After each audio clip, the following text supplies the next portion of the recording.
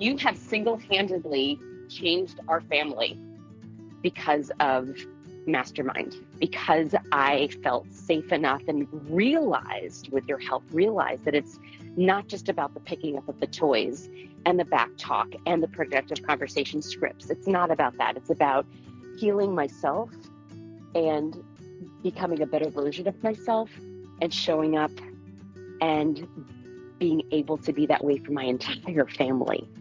I really credit you with doing something that I literally have not been able to do with countless therapists and all the journaling and all the thinking and all the meditating and all the things.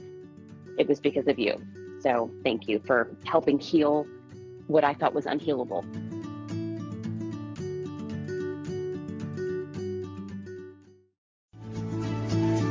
My name is Randy Rubenstein, and welcome to the Mastermind Parenting Podcast, where we believe when your thoughts grow, the conversations in your home flow. Hey, podcast listeners. I know many of us are feeling anxious, stressed out. There's a lot of uncertainty going on with all things pandemic related, and we're not the only ones feeling it. Our kids are feeling it, especially our strong-willed ones. So if you've noticed even more dictator type behavior than normal, there's a reason.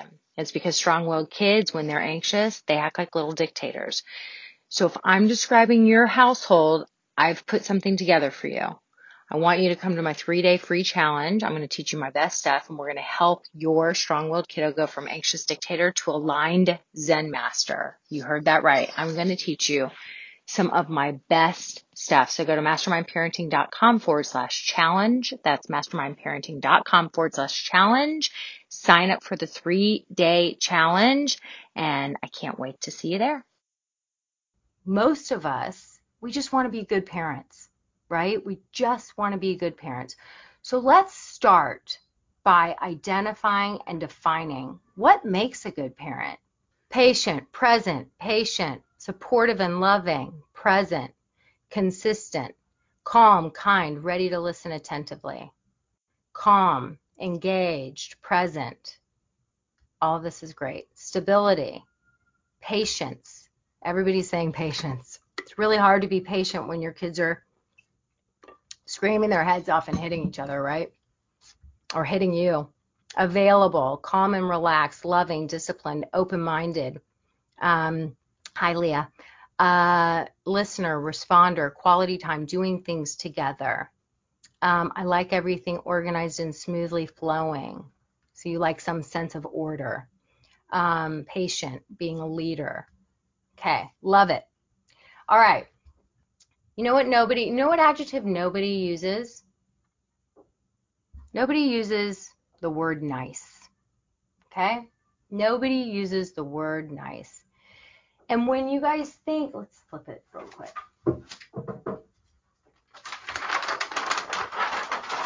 There was some of the definitions that I've gotten from parents before, and they were all the ones that you guys were saying. What were some that maybe weren't? Fair, improving, forgiving, kind, unconditional, curious, connected. So all of these, but nobody uses the word nice. Let's talk about the word nice, okay? The actual definition of the word nice is polite and kind. Polite and kind. She's a very nice person. That's nice of you to say.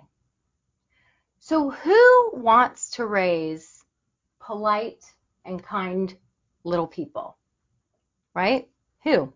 Do any of you guys want to raise polite and kind people? And the thing is, and y'all who've been with me over the last week, you've heard me say, they learn by our example. They learn by what we model. So if we want to raise nice, polite, kind people, wouldn't they learn how to be those people if we showed up first and foremost as nice people ourselves? Wouldn't that just make sense? It's sort of like obvious, right? It's kind of like the duh factor, right? Let's flip it one more time. But here's the thing. when y'all hear the word nice parent, like what comes to mind for you? When it comes to parenting and we think about we need to be nice, I've had this said, like, it makes me feel like I would be acting like a doormat or a pushover or a wimp, right? And so, Can I have one? yeah.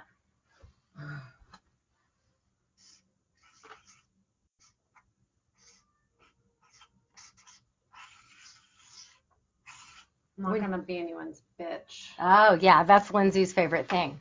When she's too nice, she feels like she'll say, like, I feel like I was just being his bitch. Like he's just bossing her around and she's just, doing whatever he wants her to do.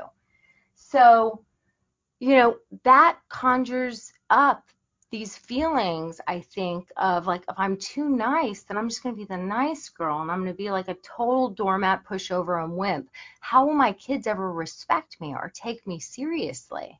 Does that come up for any of you guys? Pushover, just fine. Friend, not parent. Right.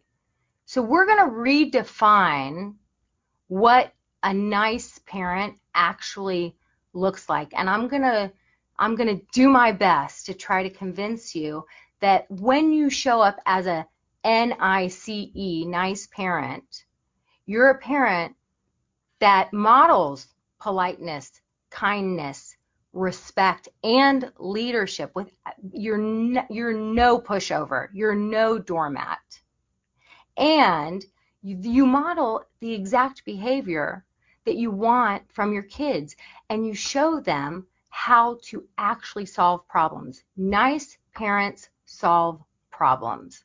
Okay, I want to read to you guys now a little thing I wrote. So the definition of a nice parent, a parent that understands that control is not the path to solve problems productively. Control feels terrible. It involves domination. It feels like the opposite of freedom. When someone's trying to control you, it feels constricting. Can y'all agree with that? One thing all humans crave is freedom. So anytime control is on the scene, we feel imprisoned. Do you want your kids to feel imprisoned? Do you? Do you think that's going to bring out the best in them when they feel imprisoned? But how do we get them to do what we want them to do if we don't use control? Well, this is the shift. We have to give rather than get. When we want to change something about a person, it's very common in our society to ask, how can I get my kid to do her homework? How can I get my husband to stop yelling at our kids? How can I get my mom to stop judging my kids or my parenting style? When we ask, how can I get, there are some hidden assumptions there that can be very dangerous and damaging. When we ask, how can I get, it implies that we need to exert force and control on someone or something in order to bend it or bend them to our will. The natural answer is to how can I get is to use some sort of force, manipulation, or coercion to get what you want. How do you get your daughter to do her homework? You threaten to take away her electronics or playtime usually. How do you get your husband to stop yelling? Well, maybe you try and convince him with a lot of nagging and lecturing or withhold your attention and affection as a passive-aggressive measure.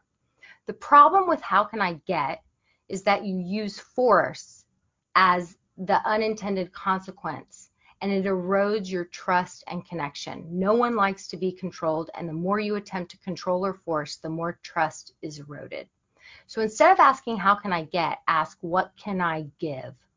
What can I give in terms of support and understanding to help her to do her homework more easily? A nice parent follows the NICE framework to help your child find solutions in areas where there's a struggle. What can I give assumes that the problem isn't something that will be solved with parental authority and control. There's more to the story. There are lagging skills or a lack of resources on your child's part to solve the problem. Emotional resource theory states that people do the best they can with the emotional capacity they have. And Dr. Ross Greene says, kids do well if they can. So if they aren't doing a great job, it's because they're missing one or more resources or skills, not because they're being defiant purposely. And if they're being defiant, they're lacking one or more resources and can't think of any other way to change their situation. People that are prone to what seems like a constant state of defiance are living in the defense zone. Their stress levels are high. They're not healthy mentally or physically living in this constant state. They need our help, and control will cause them to resist our help because it yields distrust. Start by being nice. I don't know about you, but I'm way more inclined to trust nice people. Mean people piss me off. And I think they piss our kids off. I think when we're mean, especially, we piss off our strong-willed kids, and we all know what happens then. A nice parent takes their time to solve problems rather than overpowering and attempting to control a child. A nice parent follows the nice framework when their child's not doing well, rather than taking their child's behavior personally and making it about them. So,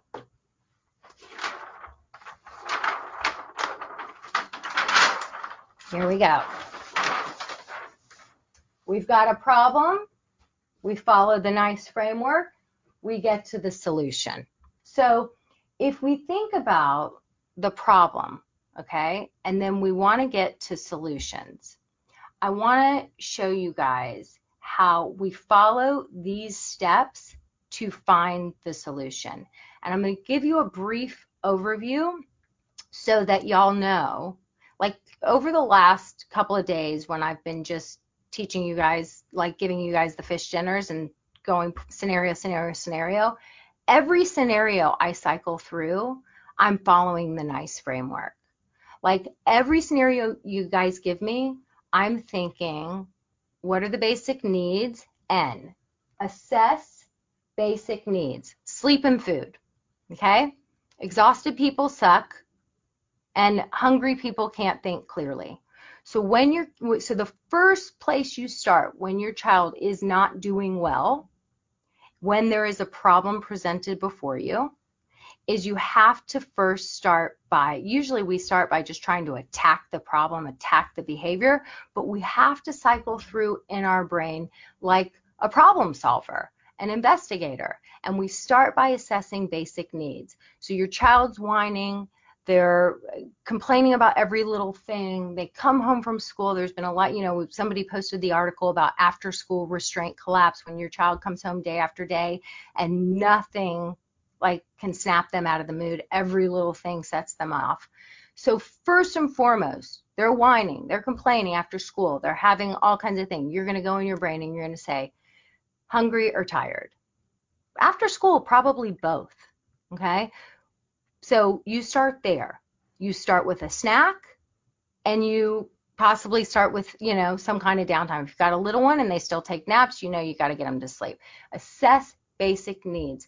Nothing you do or say is going to serve you or them if you don't start with assessing basic needs. And if you've got a hungry or tired child, you got to just start there. Quite often, a nap and a snack will solve the problem, right? Quite often, little kids, I know this was the case for my kids, for many, maybe even still now, they don't always recognize the feeling of hunger. So you have a kid that's acting out or whining or whatever, get them food. Have those bars in your purse. Know that it's not going to be fun. And if you have a recurring problem day after day after day, you got to bring your pack leadership to the table and assess and know after school, first and foremost, I got to get the people fed and we need to have some downtime if you have this recurring problem. So you always start by assessing basic needs, period, end of story. Then, I don't know if let me see if then next, let's say you assess basic needs or you give them a snack and it's the behavior still going on. You got to put on your investigator hat. I investigate. All behavior is communication. I teach something called the Q-tip. Quit taking it personally. It's never about you. And when we make their behavior mean something about us, it's actually quite egoic and immature. And I know we all do it. It's hard not to, especially when they're hurling insults at you, because possibly there's been a pattern where when they hurl insults, when they're not doing well, because they're probably feeling dysregulated on the inside and not sure how to manage all of the negative hormones racing through their body, they may have developed an outlet for all of that upset and anger by hurling insults at you, and then it's game on and a power struggle or an argument ensues. And you know what happens when we argue or power struggle? Even though it's not fun, there's quite often an adrenaline rush that happens, especially when you yell at someone. And so that adrenaline rush can actually be a coping mechanism to lower your stress hormones. I know it sounds crazy, but it can be a coping mechanism for how they deal with their upset. So that pattern of them hurling insults at you, you engaging in the battle rather than Q-tipping, and game on becomes, it's like you become their punching bag. And so they feel momentarily better because you're fighting with them. And so they get a little bit of an adrenaline rush, and that's how they actually are able to kind of alter themselves biochemically and lower their stress hormones. And so when I say we need to disrupt a pattern, if that's been your pattern, even just starting from a place of, I'm going to say a mantra in my head, take deep breaths, rub my hands together, bring some mindfulness, walk away, refuse to engage, and not go game on, not be their punching bag, and disrupting the pattern just there by doing that, by managing your own mind and your own behavior, that is huge. That's how you start to disrupt a pattern. So all behaviors communication. When I have a kid that's not doing well, I got to get curious, and rather than just attacking the behavior, I need to get underneath. I've assessed basic needs. They seem to be fed and well rested, and they're still not doing well. There's still lots of problems and hiccups that are coming up. What else could be going on? What else could be going on? They're hurling insults at you. Could investigating what they actually need, could it be that they don't know how, they want your attention, they need their love cup filled, and they don't know how to do it productively, so they're just relying on this old pattern to get as much of mom's attention as they can by being mean and nasty and rude to you? Is it just that they need some time with you and a minute and a hug and you to say, what's going on? I missed you so much today. I want to hear everything. And they are still nasty, and you're like, hey, I'm over here when you're ready to talk, but I just want you to know I thought about you a lot today, and I really, really missed you. I really could use a hug when you're ready. Like maybe they just need their love cup filled. Maybe the problem is that they won't stop fighting with their sibling. They won't stop fighting with their sibling. And it might be, what is it? Like, is the sibling constantly, bugging them and invading their space?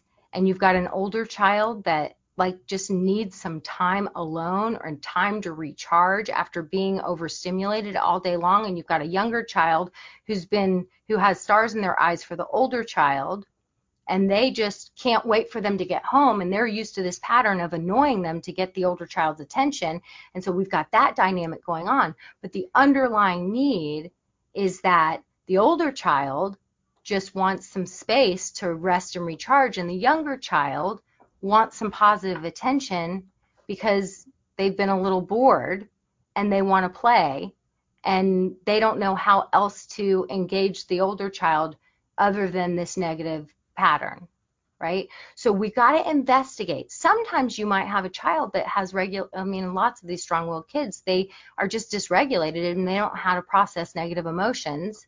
And so they have a hard time transitioning, or they have a hard time winding down once they're riled up, or they have a hard time dealing with when the world doesn't go their way, how to manage, that kind of discord going on in their body And that could be it. Maybe you have a child, maybe it's the problem that you have a child that said they want to sign up for soccer, but every time it's time to go to soccer, they dig their heels in, refuse to get dressed.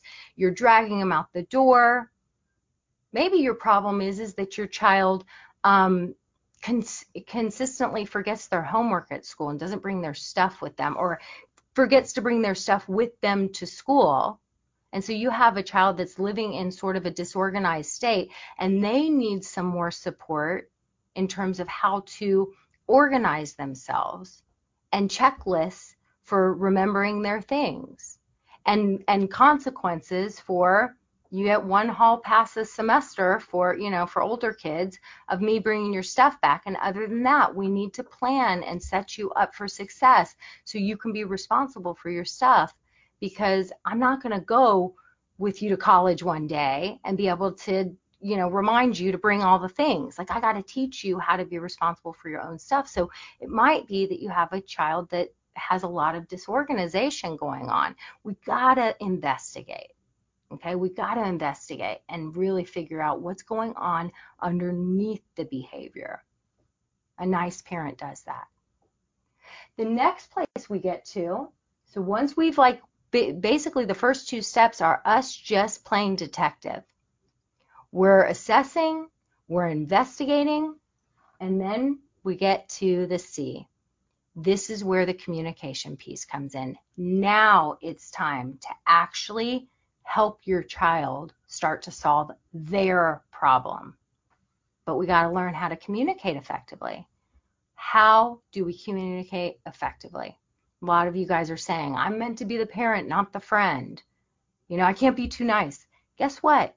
You can be nice and you can be the parent when you learn how to communicate with pack leadership, that assertiveness that sends them the message, you're safe, you're calm, I'm the parent, I'm the pack leader.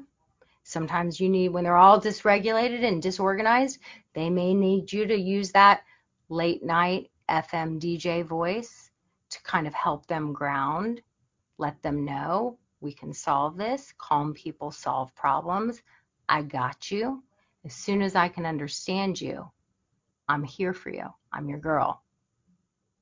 But we also have to know how to communicate with empathy. Empathy is the most magical communication tool anyone can learn. And when a parent learns how to communicate with empathy and that grounded, secure pack leadership, it's like the recipe for connection. It is the secret sauce. What does empathy look like? For those of you who've been here in the challenge, you've heard me model it many times over the last week. Most of the time, it's just stating the obvious.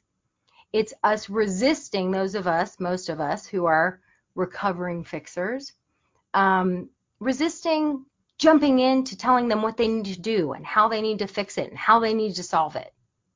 It's us just stating the obvious. Seems like you had a long day at school and you just need some time. It seems like you're super frustrated with such and such. You wanted this and you wanted the cookie, and I made apple slices and peanut butter for your snack, and you really just wanted a cookie. And they're like, yes. And you're like, I get it. Cookies are delicious. In our family, we want to give our bodies the food it needs to grow first. So I'll tell you what. You'll eat the apples, and then we'll talk cookies. I get it. You want the cookie. You love the cookie. You just state it. You have the two siblings fighting, and you say to the one, maybe the older child who's so annoyed with the younger child, when you go to them, you say, you just had a long day at school, and all you want is just to have some quiet. You don't feel like playing right now. Am I getting this right? That's showing up and just saying, I see you. I'm not making you wrong for it. I'm not going to attack your behavior right now. I'm going to let you know I get it.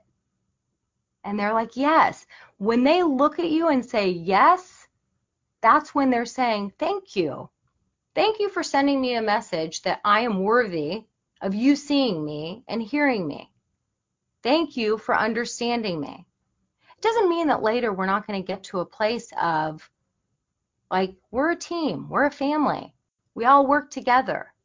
Calling people names, absolutely not. Unacceptable. This family has to be a safe zone. There is no violence in terms, no violent hands, no violent words, no name calling. This has to be everyone's safe zone. We have to treat each other kindly. That will come later. But right now, when you have two kids fighting, or you've got a problem and you've got a child in the midst of upset, telling them what all the rules are in that moment before you've taken the time to communicate with pack leadership and empathy will just feel like a lecture. They will tune you out. They will feel misunderstood. They will feel disconnected from you. People are very interested and open to learning things from people that they feel like are on their team. That's what empathy accomplishes. It is the gateway to connection, the gateway. And it is a skill that you learn. It is a skill that you practice, and the more you practice, the more it comes naturally, and you start to use empathy in all your communication. It enhances every relationship in your life. So I want y'all to know that most of us don't I have lots of parents who are like, okay, what does it look like again? How do you say it? What do you do? Because most of us weren't empathized with in our lives growing up. We were just lectured to and told what we should do and shouldn't do. And so it's a skill set. And I do have, many of you may know, a productive conversation tool, a 3-step process for mastering empathy. So like when I say you come, we have a path, we have a community, and we have a path forward. These are skill sets that you learn and you practice. And the beauty of having little tiny kids, especially strong-willed ones, is they give you, it's like Malcolm Gladwell says, 10,000 hours of practice makes anyone into an expert. For those of you who've read his book, Outliers, you have lots of opportunities to practice these new skills when you got little kids or big kids. And so before you know it, you will be communicating with empathy like it's just natural, because you will master this skill. You'll have lots of opportunities to practice it, but you got to know where to start. And then the last part of being a nice parent is enforce. Okay? Enforce consequences. Now, that doesn't sound so nice, right? Like enforce.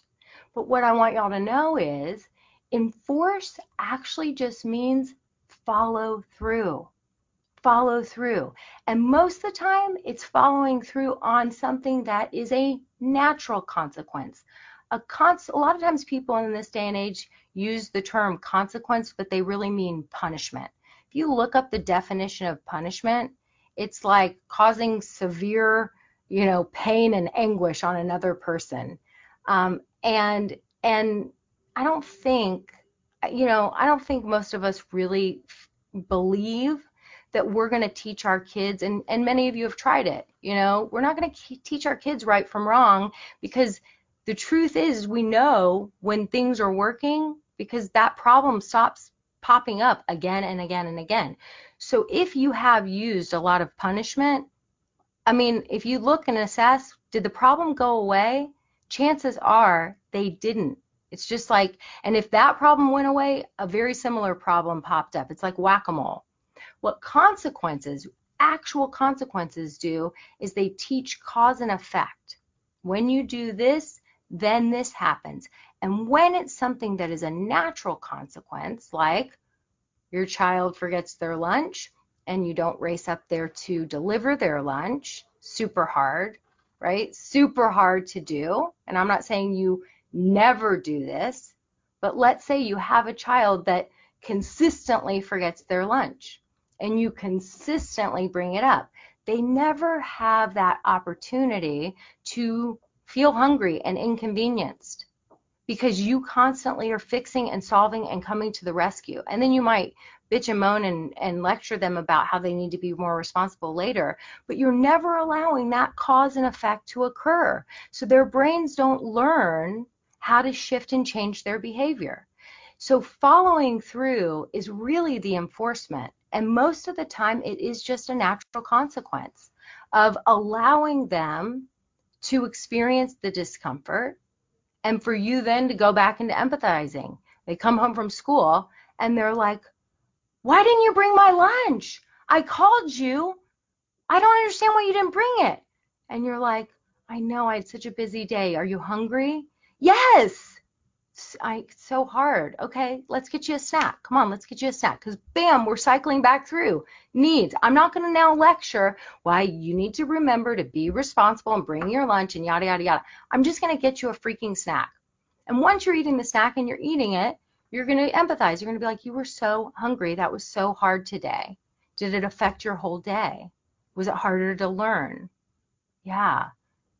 You know what? I have trouble learning learning something new when I'm hungry too. I get it. So let's talk about how we can help you to remember to bring your lunch, since it seems like that's something that somehow doesn't make it into your backpack a lot of mornings. Let's come up with a plan and a system. I'm here for you. I'm your person. We'll come up. Like, we need a checklist. We need something to put on the back door to say, did you remember your lunch? Do we need to put a picture of a lunchbox on that back door so that you can be reminded, and we can just, we can have a plan in place? What would help you? What or how questions help the child to solve their problem? And so a lot of times it is following through on the natural consequence. So enforce really means following through on natural consequences. Yes, sometimes you are going to have to put a consequence in place. If you've got a kid that's consistently hitting, yeah, there needs to be rules and parameters. If you've got a kid that no matter what, they refuse to get ready in the morning for school and get their stuff together, you need to have a consequence that will help them to learn a better way. And when you enforce consequences that aren't natural, they just need to be logical or related. So like, if you have a kid that keeps hitting their sister and you take away dessert, like, that's not logical or related, so it won't actually make sense to your kids. If you have a kid that's consistently hitting their sister and you say, you know what, until I can be sure that this household is a safe zone for everyone and everyone is following our important family manifesto of we're a team, gentle hands, kind words, there will be no play dates until further notice, until I can be sure that everyone is safe. Because how can I know that you're going to operate, in a responsible way with a friend if I can't even be sure that that's happening here? So we're going to make sure that happens here first, and there will be no play dates until further notice, until that happens here. So yeah, but you need to have it logical and related. And when you learn how to show up in pack leadership and empathy, and you show up as a nice, polite, kind, respectful parent in doing so, that's how your kids learn all the things and how to solve problems. That also helps them to feel so much more regulated and grounded in the world. We focus on building the skills rather than just shutting down the behavior. It's like we're behind the 8 ball. We're never going to get in front of it. We're never going to get in front of it. That's the NICE framework. Are you ready to start having productive conversations? If you've been listening to the podcast for a while and you hear me go through my 3-step productive conversation process to solve any problem, and you're thinking, how does she do that? Guess what? I made a really cool resource for you guys. I call it the problem solving one sheet. Okay, it's one sheet front and back, so, take it with a grain of salt. But it will walk you through how to have productive conversations, and you'll practice, and before you know it, you'll be having productive conversations all day, every day, It really is the solution to solve any problem.